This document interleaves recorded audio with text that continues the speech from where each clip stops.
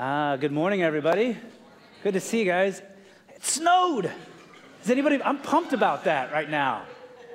A lot of people probably just shut your mouth, Pastor. I don't even talk about this right now. My daughter, I love this age. She's just like woke up yesterday and it was Christmas. Just everywhere, bouncing she wishing me Merry Christmas. She associates snow with Christmas. It's just an awesome stage of life. And when I hear that, I was talking to some people. Where did my excitement go in that? Like, my daughter just celebrates everything. Like, if she goes to the bathroom by herself, she's just excited and celebrates everything. So where did my excitement get tempered? Maybe that's weird. But hey, it's good to have you guys here. It's always a privilege and honor to be in front of you. Just real quick, I want to walk through just a couple of things about how you can kind of come a part of this here at church in the next season of life. We're looking to try to fill some things in our process, in our way, and asking you guys to help kind of come around that.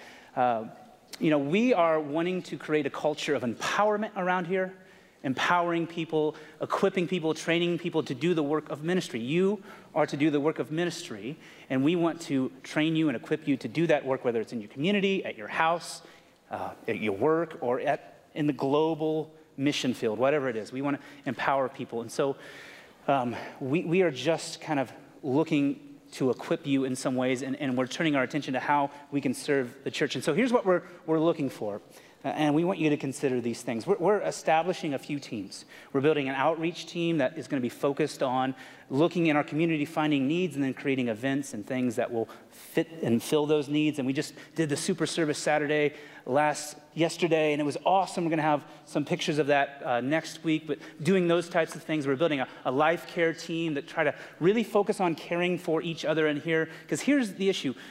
There are significant hurts and struggles, and there's deaths, and there's injuries, and there's hospital stays, and we want to care for people in that, but we don't always know. We just don't always know what's going on. We don't scour the Facebook pages of everybody trying to figure out what's going on in your lives, and so we simply don't know sometimes if people don't tell us, and that can hurt people. And so what we're trying to do is build a team that is got eyes and ears out there to kind of help us figure out where the needs are. It may be involved with visitations and funeral meals and sending cards to people. And so, look, if that's something that you would come around, then we would love for you to join our life care team. And the last one is just a maintenance team.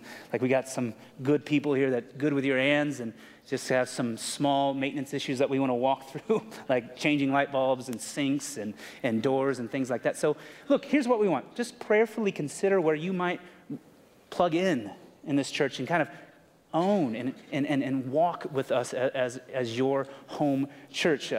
We've got teams, we got leaders around those teams that are ready to resource you and train you to send you out to be empowered to go. Because look, we're all ministers. Some of us just not by occupation, right? We're all ministers wherever we're at. And as long as I'm here, guys, you got to understand that we're not going to be in the business of doing church. We're in the business of being the church. And so we're going to walk towards that in our love for Christ. So let's kind of turn our attention towards this week. We're in week 3 of our series called Go. It's about being empowered to make him known. There's that word empowerment again. Empowered to make him know that we are all called to participate in God's Great Commission.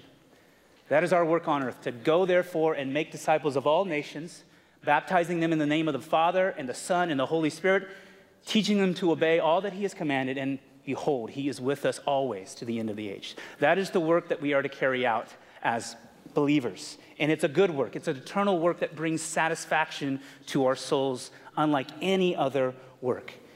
So that is there for all of us to do.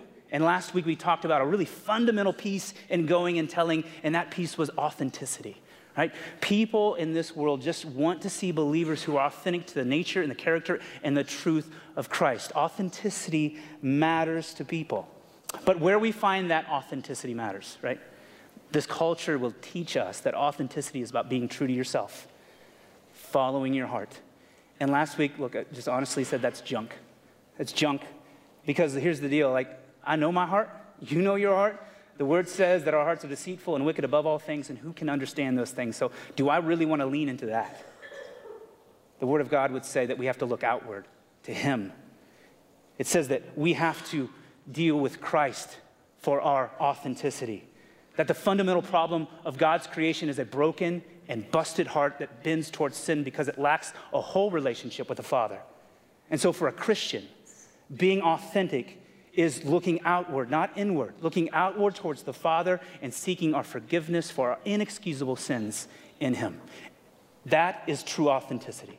Coming to a place where you own your position in front of the Father as sinner and then embracing the new life as a saint in his eyes. Not by your own merits or efforts, but through his grace and his mercy for you.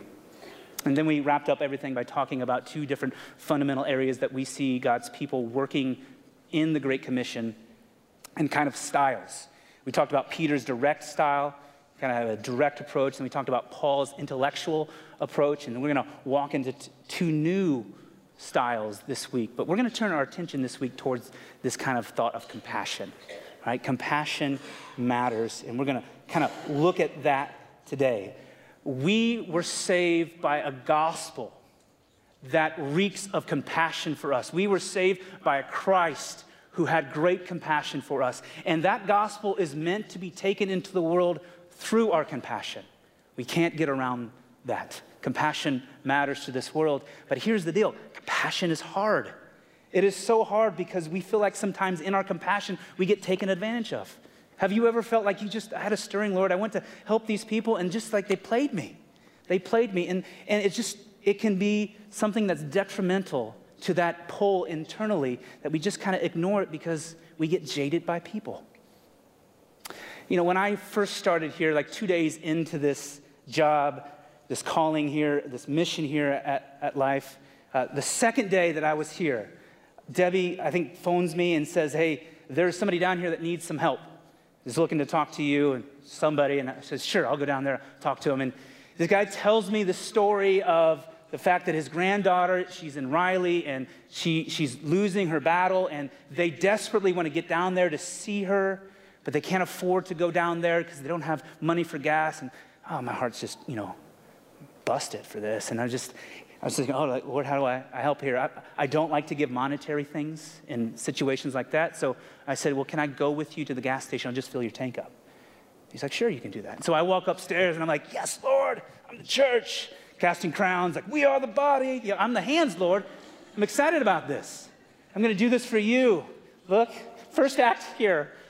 And I walk down, get my wallet, and I walk outside these doors with the overhang, and like there's a Lincoln Navigator right there. And I thought, sure, okay, Lincoln Navigator. That's not over here. I'm looking for like some sort of Geo Metro, but in my head that I'm looking for that. But no, here's a guy, Lincoln Navigator. I thought, oh, okay, Lincoln Navigator, okay. That's a nice car, can't afford. You do that judgment in your head. You see somebody, and so I get in the car, and I'm thinking, all right, this seems a little fishy. And I'm talking, I'm engaging, I'm talking to his wife's in the car, and I noticed that she's playing Candy Crush.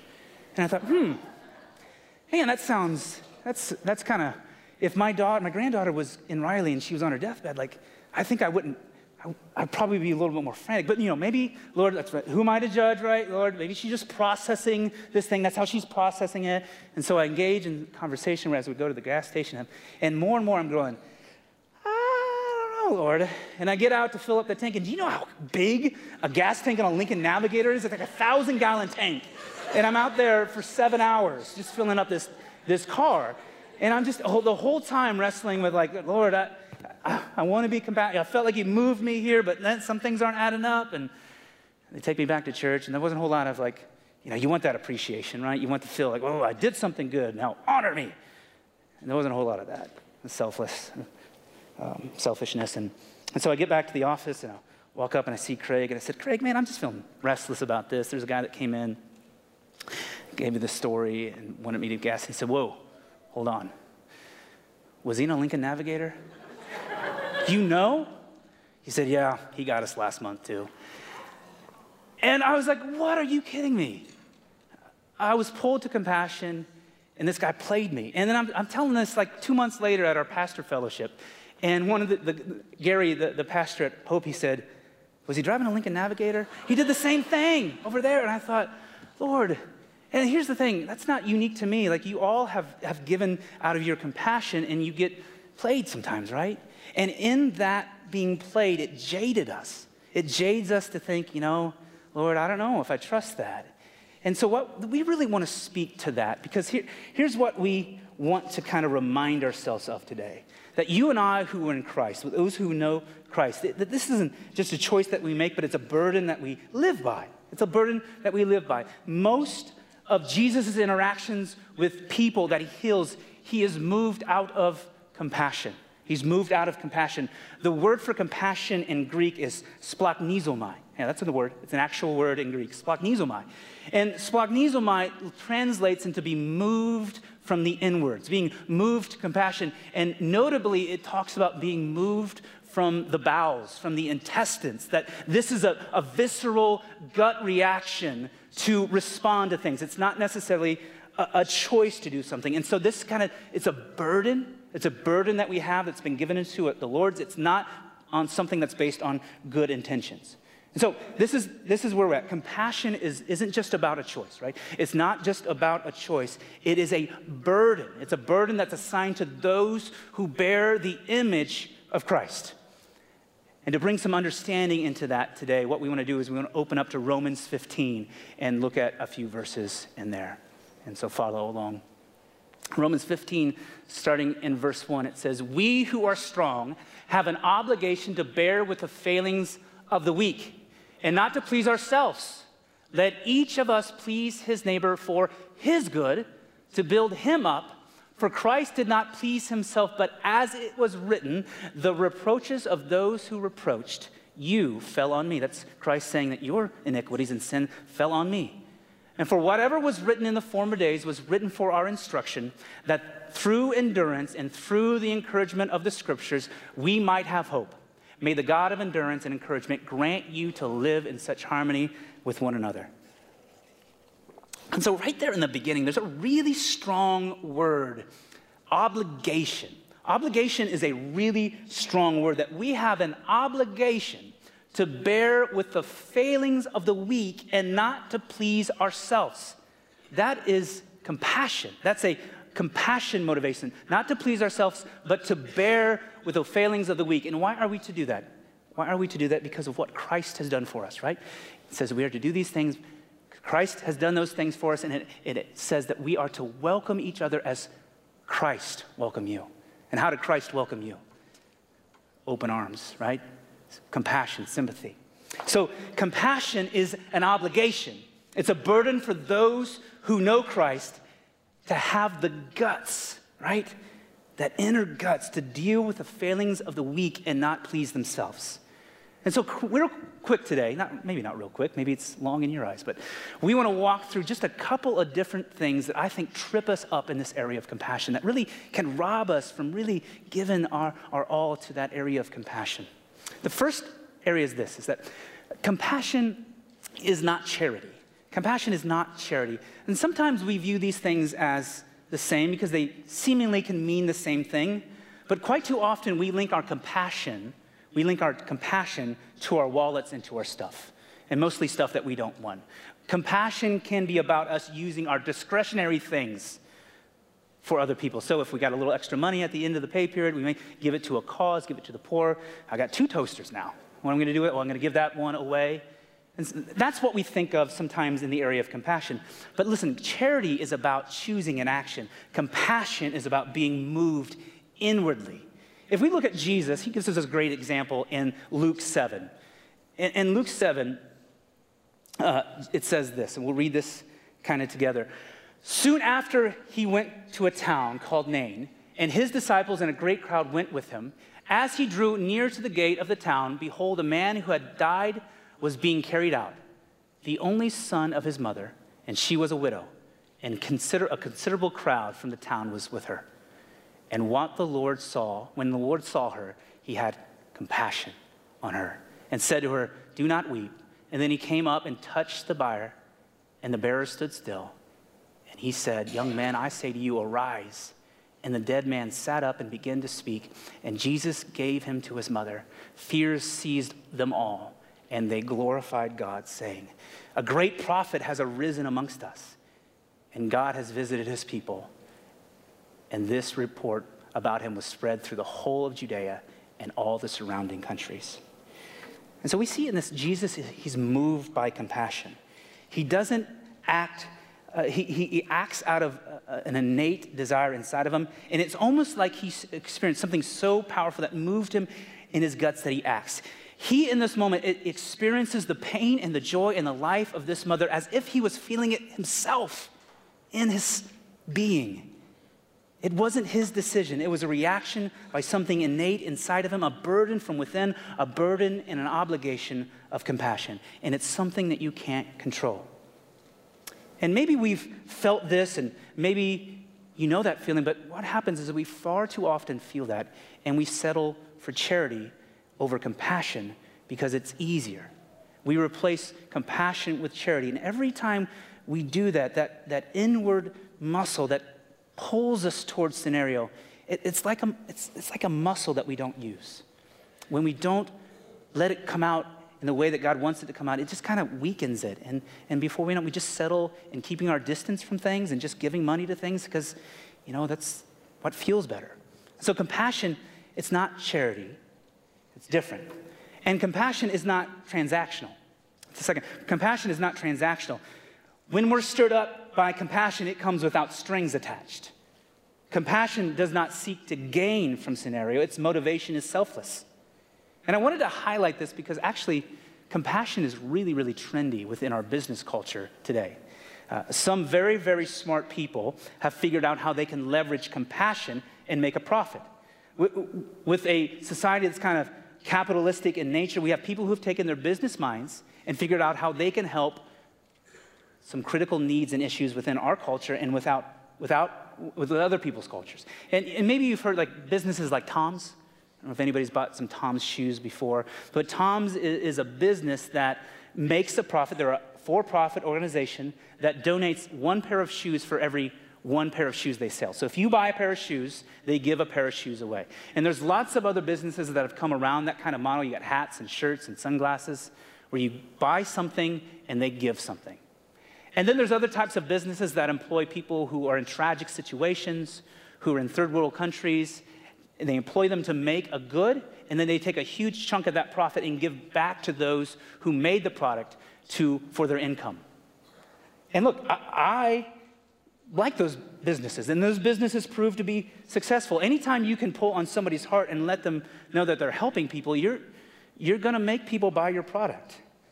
This kind of business has its own realm now. It's called compassionism. It's compassionism. It's a mixture of doing good while consuming good. And I don't want to speak negatively towards it. I look for those things. I think it's really smart to leverage things in that way. My concern, however, is allowing that to actually substitute actual compassion. Because this type of transactional compassion, where we're giving something by getting something, weakens the true definition of compassion. Because at the heart of that, it's a consumption mentality. It's a consumption mentality, and one can't help but wonder if that kind of motive should be present within compassion. And anything that speaks towards compassion, that we're looking to gain something out of it, should be scrutinized. It should be scrutinized. The only thing that we are to gain through compassion is that others might gain the knowledge of God's love for them through our compassion.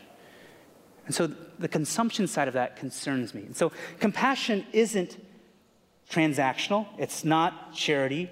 When we read the pages of Scripture, here's how we see, I think, compassion. Compassion is substitutional.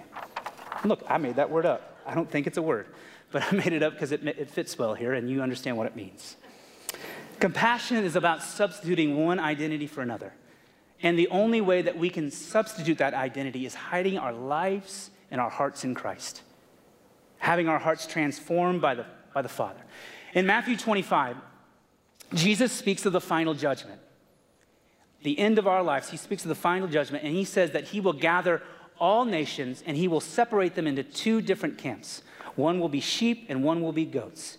The sheep will be the ones that through faith and God's grace have trusted Christ as their Savior. The goats are those who have not.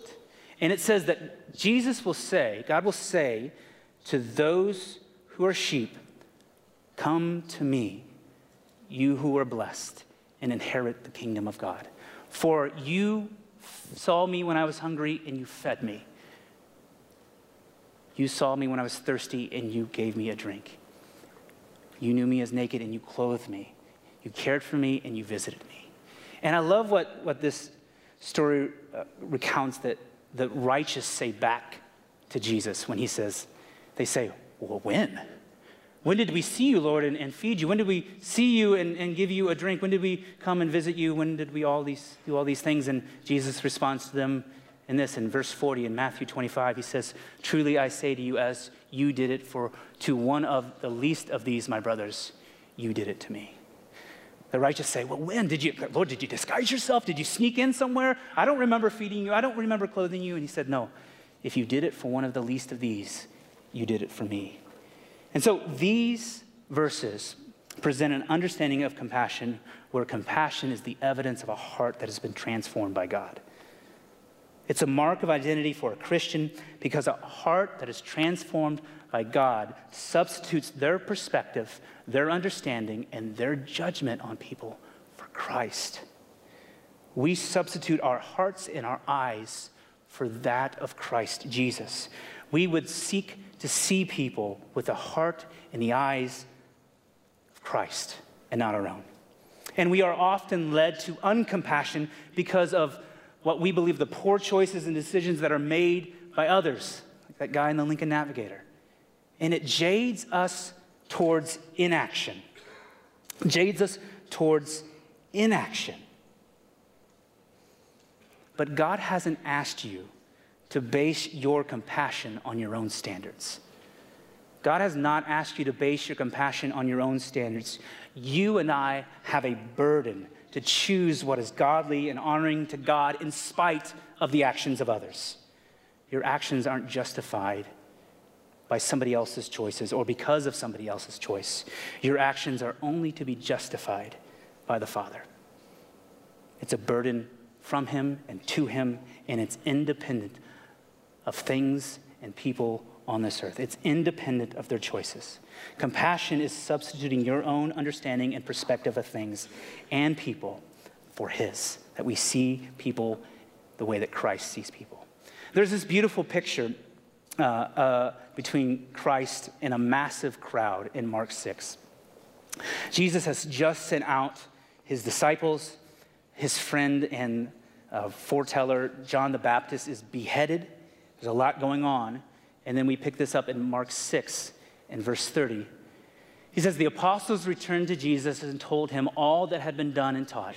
And he said to them, come away by yourselves to a desolate place and rest for a while. For many were coming and going, and they had no leisure even to eat.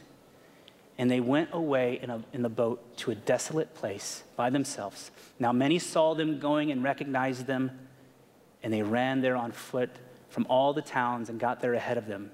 When he went ashore, he saw a great crowd, and he had compassion on them because they were like sheep without a shepherd, and he began to teach them many things.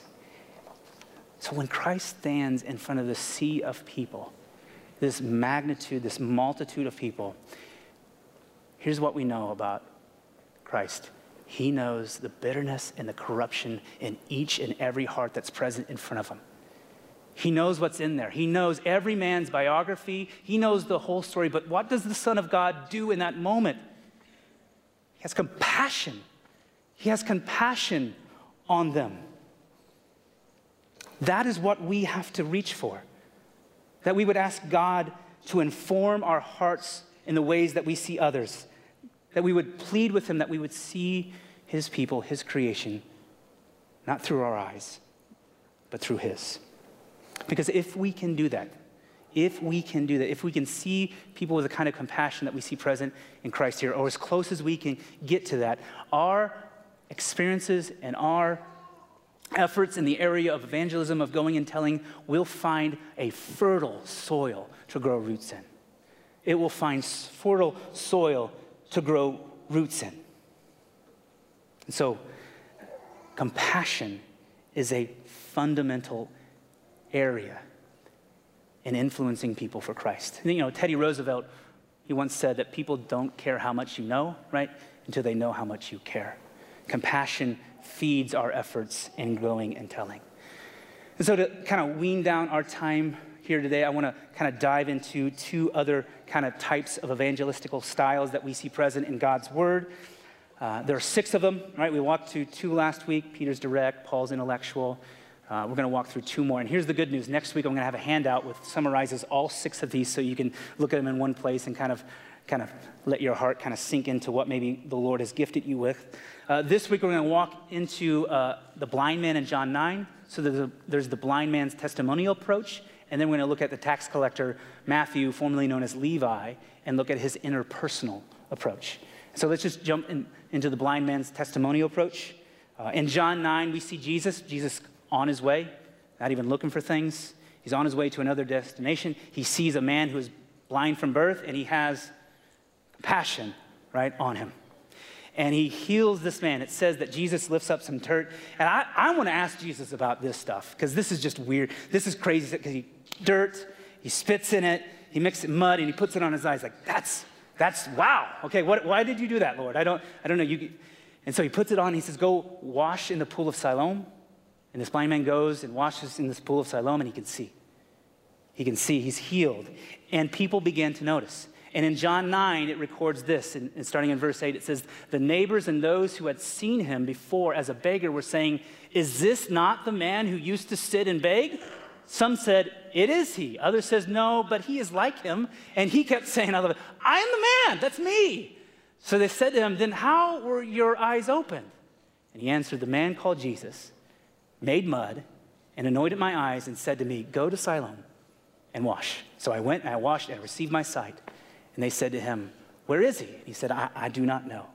I love that he kept saying, look, it's me. That's me. And then he witnesses to them what Christ had done in his life. He didn't have a deep theology. He didn't have the answers to question. He just knew that God had did something profound in his life, that he was blind, and now he can see, and he's going to tell other people about that.